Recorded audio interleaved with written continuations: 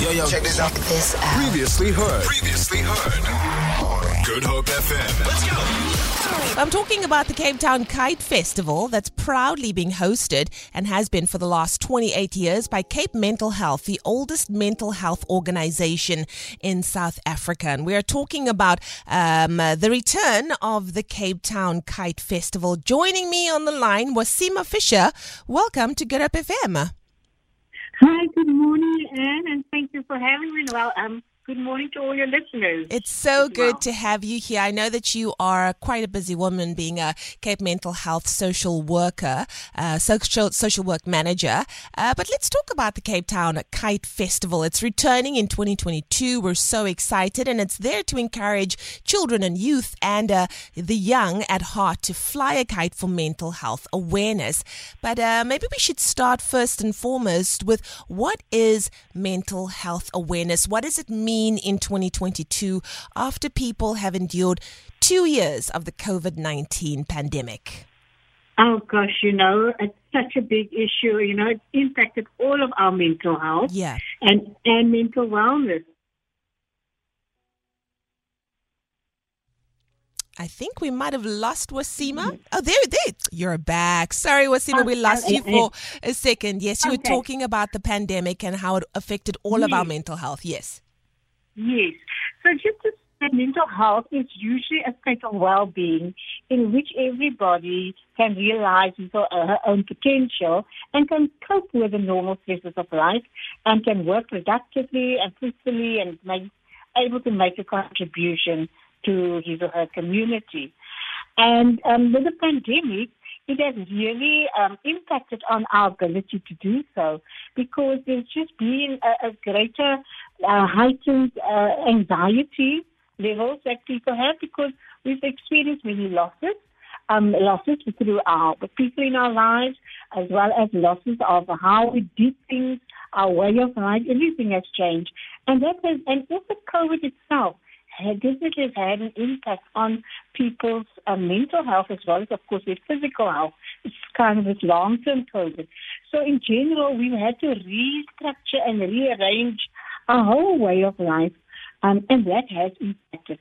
So I'm definitely seeing much more anxiety around, and especially among our young people today, that there is a lot of anxiety and stress.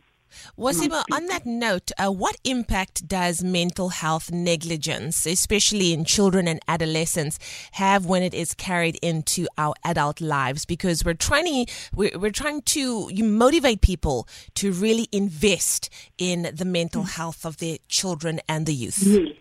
Yes.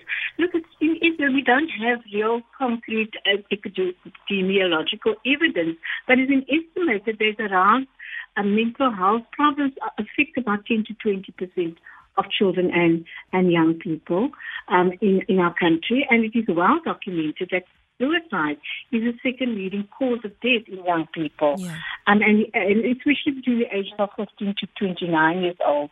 And that there's a 79% prevalence rate in countries like ourselves, which is a low to middle income country.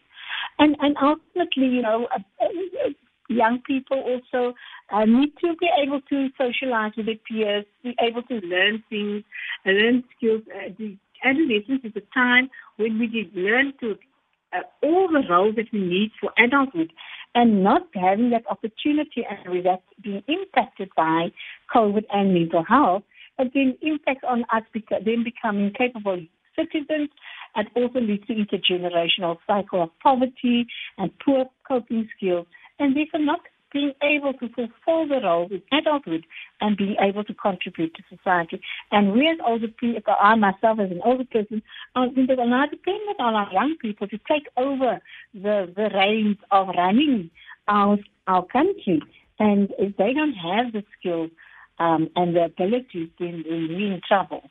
Absolutely. Now, let's talk about the theme of this year's event, #FlyYourDreams, and the fact that one is never too old to dream or to fly a kite. What is the significance of this year's theme, especially now in 2022? It is because we're never too old to dream, so it can be for anybody, any any youth up to the age of 100 can do it. And it gives us hope. Hope for the future. We want people to have hope for the future because that is ultimately what we want our young people to have something that they can look forward to in the future, that they become motivated to improve their lives, to study, to work towards goals in their lives, set goals in their lives, and to be able to embrace adulthood with courage and with confidence that they need to step into the world out there and to make that contribution. I love that. Wasima, any last words with regards to mental health and making it a priority and also removing, the fact that for so long it's been a taboo topic, especially within our communities. People don't really want to talk about mental health. Why should it be something that we invest in and really, really look at, especially after coming through these very difficult years? Well, October is World Mental Health Month. And World Mental Health Day is actually on the 10th of October. And the theme for this month is make mental health and well-being for all a global priority.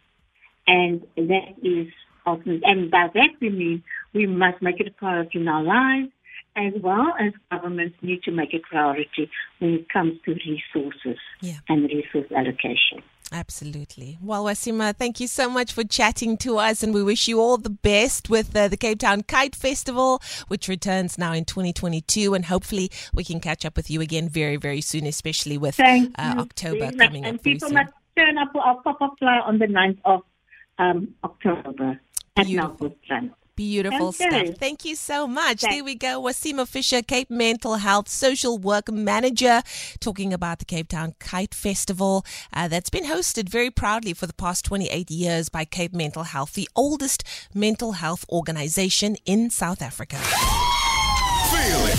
For more, tune in to goodhopefm.co.za. It's all you need.